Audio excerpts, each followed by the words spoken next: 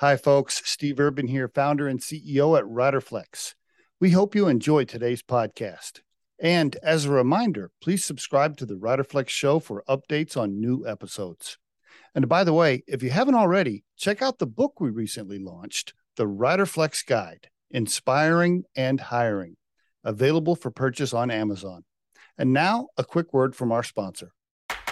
Try the #1 marketing platform for small business. Everything you need from design to marketing to CRM. Learn more at marketing360.com. Marketing 360. Fuel your brand.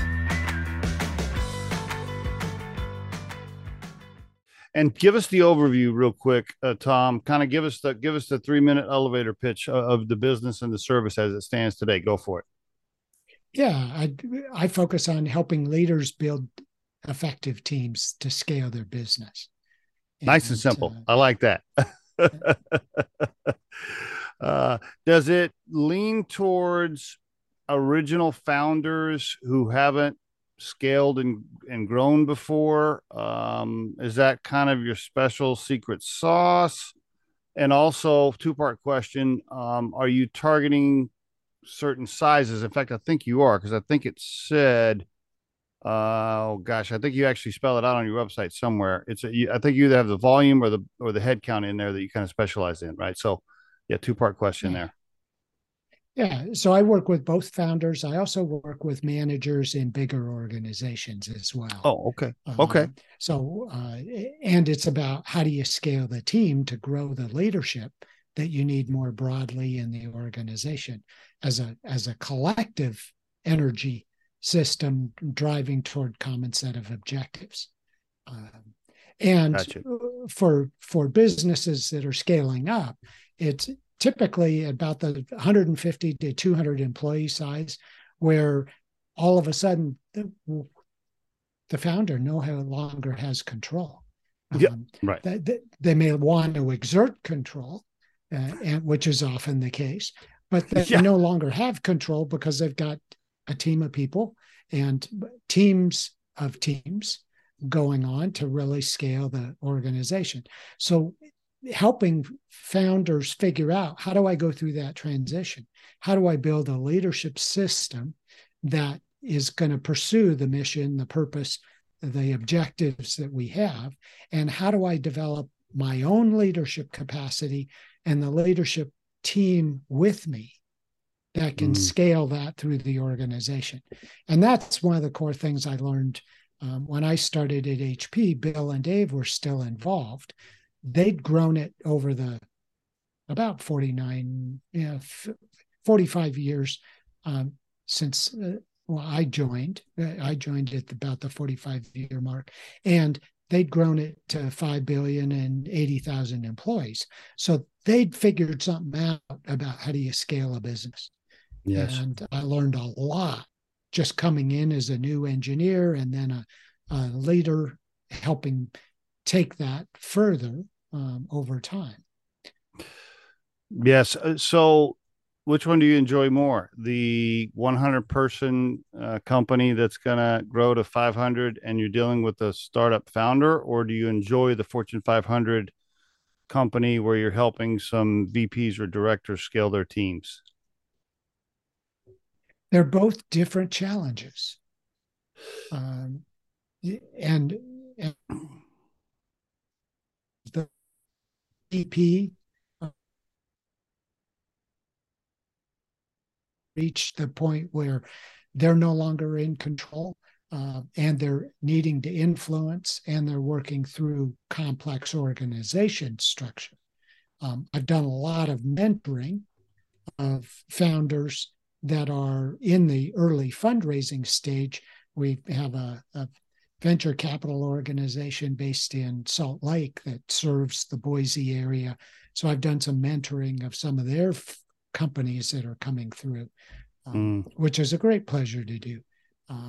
And I've done a little bit of work with people in that 200 size as well. And that's something I'm interested in more of, because they're in that, now we've hit a growth phase. How do we manage growth?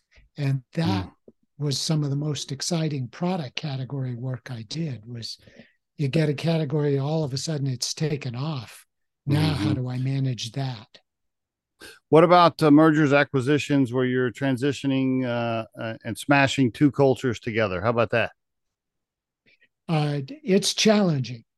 Yeah. Can be interesting, and many fail. Yes, you're absolutely right. You know why? Because there's human beings involved.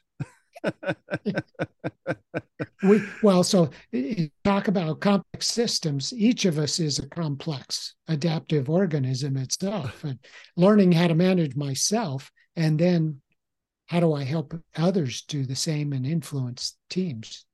Yes, That's a never-ending learning proposition.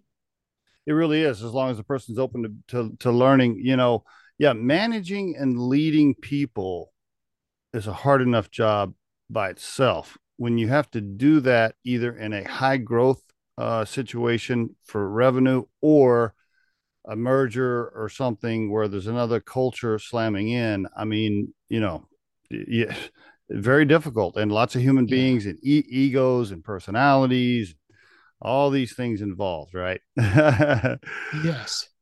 The one that I get to see the most at recruiting from Riderflex is because most of our recruiting work is done in startup to small, up to some medium, but we'll call it startup to medium. So smaller groups, and often we will work with founders that are still in charge, so to speak, either as the CEO or the majority cap table holder.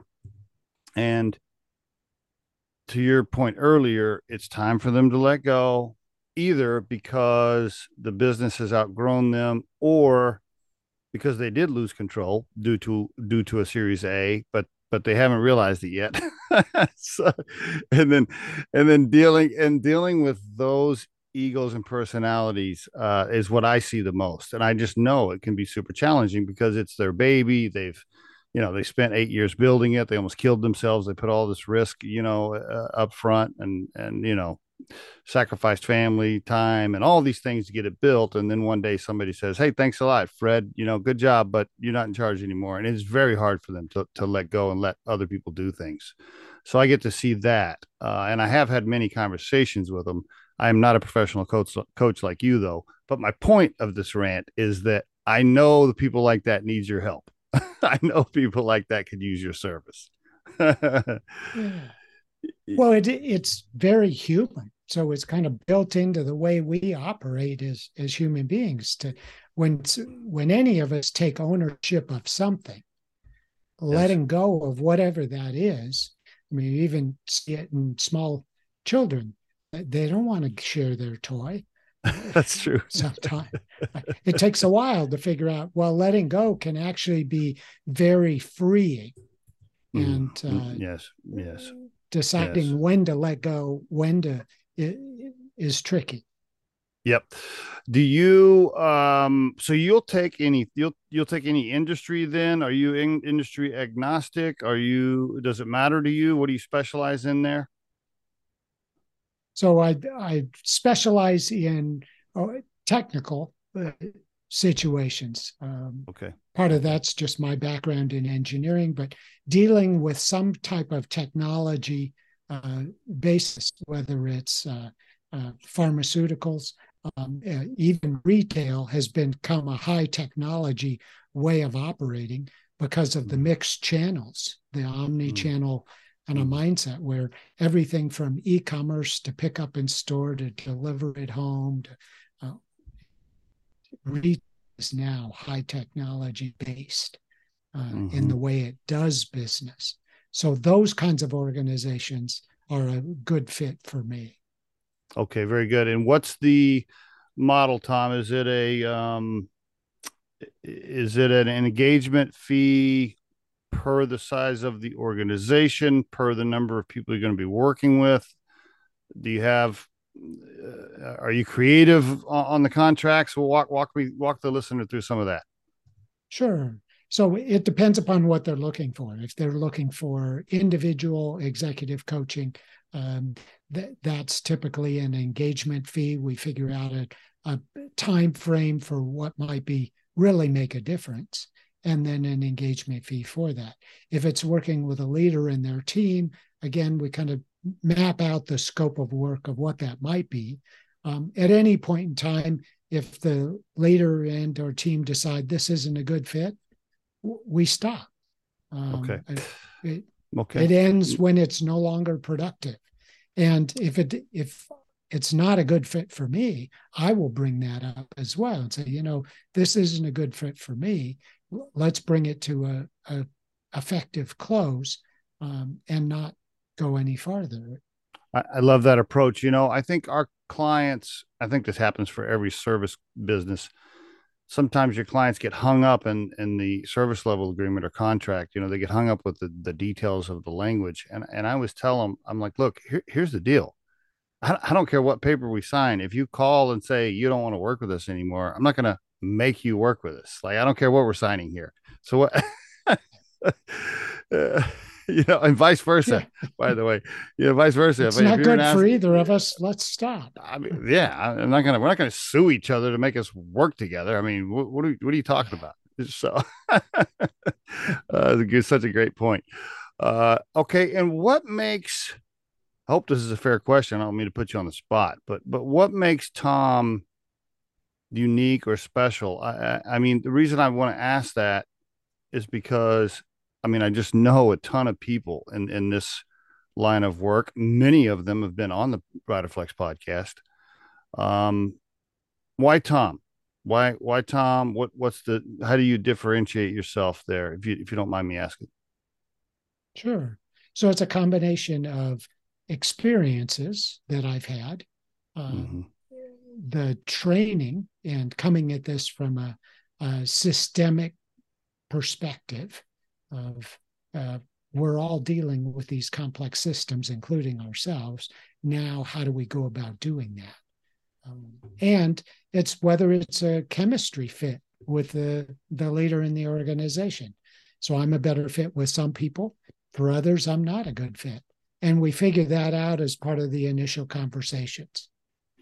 Give me an example. I'd encourage anyone. Well, oh, sorry, didn't mean to interrupt you right there. Can you share with me an example of a personality client that you fit with versus one you don't, if you don't mind? Sure. Yeah. So I work with a lot of people that have had a significant amount of technical training, and they're very thoughtful, analytical, building from that approach. And they're often working to create an ordered, or well-organized, well-controlled environment. And people, we aren't always that way. and so the challenge is how do I learn to be as effective thinking systemically, working with people? And put that together. So it's that's where it's a good fit. So a messy, fast-paced, loud, aggressive culture that's I don't know, sales or fintech or not fintech. I mean, I'm trying to think of a good example. I don't know, apparel. I don't know, something. And the CEO is just kind of winging it and not very thoughtful. That's probably not a good fit for you. We probably wouldn't find the chemistry that says, yeah. Now, if that individual is saying, I need to figure this out because this isn't what I'm doing isn't working the way I want it to. Yes. Now that's an opportunity. And I'd say that's true. With everyone I work with, they've reached the point where they said, what was working for me isn't working the way I want it to now, and I'm interested in what might you be able to help me do, and then we start there. Now the problem with that is, though, or the challenge, I should say, is that I've been around people like that who say, "Okay, I'm ready to change," and then you come in and you're like, "Hey, this is what we need to do. This is what I recommend," and then because they've made a little bit of money in the past, and let's say the company's still producing a profit, and the person you're talking to is 58 years old, he said he wanted to change. He told his wife he wanted to change. Then Tom came in and Tom gave him a list of things he needs to change. And then he woke up and he's like, I've always done it this way. That's when Tom says, hey, I got to go. Well, I think what I would say is saying I want to change isn't enough. Great comment. Yeah, it It, isn't. it doesn't. And I say I want to change all the time, and I don't. Right? So what am I willing to change today? What am I willing to put into practice now? If I'm willing to put something now, let's not make it too big and onerous. Let's make it a step in the direction. Let's make it a reasonably safe, pragmatic step that I'm willing to experiment with. And if one step leads to, oh, wow, that was different. Now I'm beginning to learn about what does it mean to change myself. I can't change anybody. Only they can change themselves. So what small steps are they ready to take now on the path to where they want to be? How soon, Tom, do you have pretty direct, aggressive conversations? And let me ask the question this way. You seem like a very high morals, straight shooter, high values type of guy. I mean, that's my read on you in the first 7 minutes, right? Like I just can't see you ever doing. You seem like a very rule following, high value type guy. If I'm reading the situation right. But I've been around many consultants that it's all about build hours. In fact, they're trained that way, depending on what organization they're in. They're trained to ease into an environment, ask lots of questions, gather data, and then they'll start feeding things to the client. But they're doing it carefully because they don't want to piss off Johnny. Because if they piss Johnny off, then Johnny fires them and they're out the door and they're not building hours anymore. So they have to be very careful not to hurt Johnny's feelings, and they're very careful and filtered about what they tell Johnny because they need to keep the client for a little while. I've seen that a million times. How soon? I'm just gonna guess that you don't operate with I'm gonna trap this client into as many hours as I can get. I just don't read that from you. So how quickly will you set an owner down and say, Johnny, like you need to stop. You need to like. How quickly are you having aggressive conversations? Well, I think it's from the beginning of, as you and I just talked about, is there a change you're willing to make today to start on the path toward where you say you want to be? And if you're not ready to do that, okay, then call me when you're ready. Or we're done. Yeah, call me when you're ready. But let's not waste your time or my time, because right. we've all said in our lives, I want to do this differently, and then not taking the first step. It's the hardest for people that have made money, I think. Not I don't want to say millionaires necessarily, but millionaires, or if they've scaled and sold or had a successful exit, or they've made a little bit of money, man, it's hard to get those people to do things differently, because they just they got that ego that happens when you have a successful exit, and they're like, I can do anything. And then we've gotten the reward mechanism that says I actually know how to do this, and I can do it, and who are you to tell me? Yes. Because I know, and anybody who reaches higher up in an organization can fall into that trap. Agreed. I fell into that trap, and I was totally middle management in HP, and I felt like I knew things, and I realized I actually didn't. There were things I didn't understand and I didn't do well, and my managers had given me hints. I needed to go figure that out. I'm not a psychologist by any means, but now that I'm had over 300 guests on the podcast, and of course, I've hired and fired people for 30 plus years. I know people I know myself really well. And I think a lot of people do this, right? So we're cocky when we're in our 20s, even though we don't know anything. And then, 30s and 40s come along, and then we're cocky and we start thinking we know everything.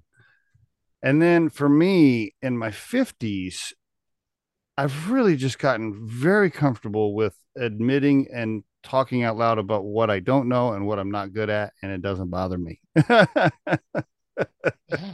And we can still change if Yeah, we choose to. if There we isn't choose to. That's right. right.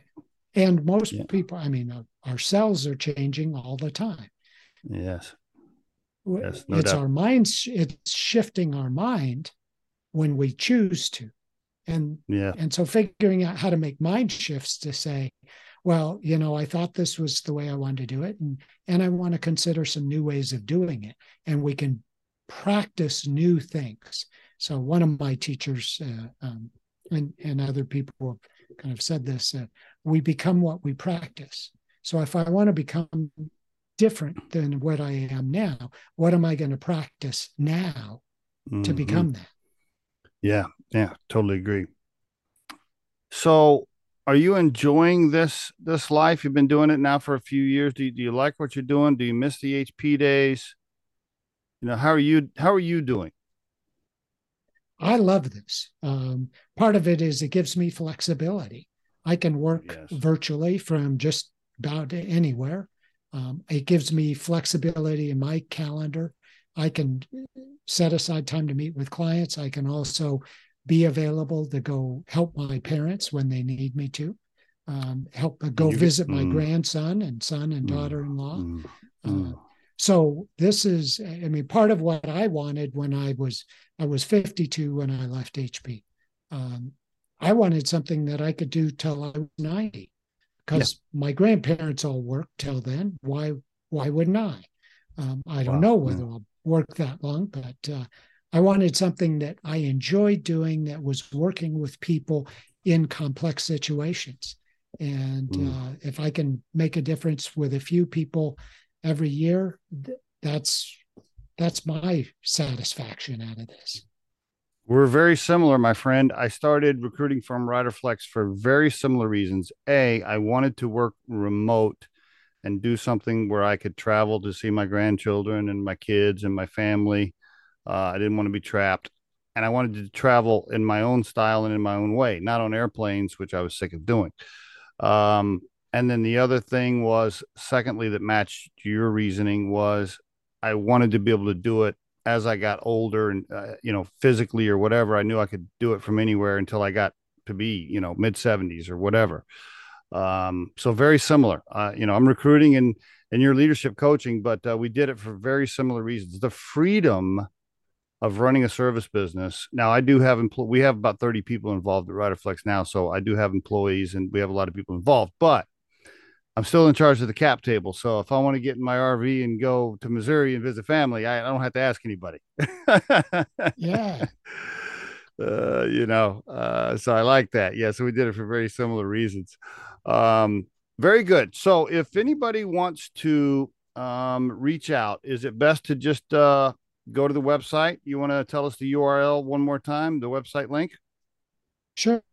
You can go to my website, www.generativeleadershipgroup.com. You can also find me on LinkedIn, Tom Hardison on LinkedIn. Those are the two best ways. Okay, very good, my friend. And are you available? Are you booked out a year? What's the status there if somebody wants to hire you?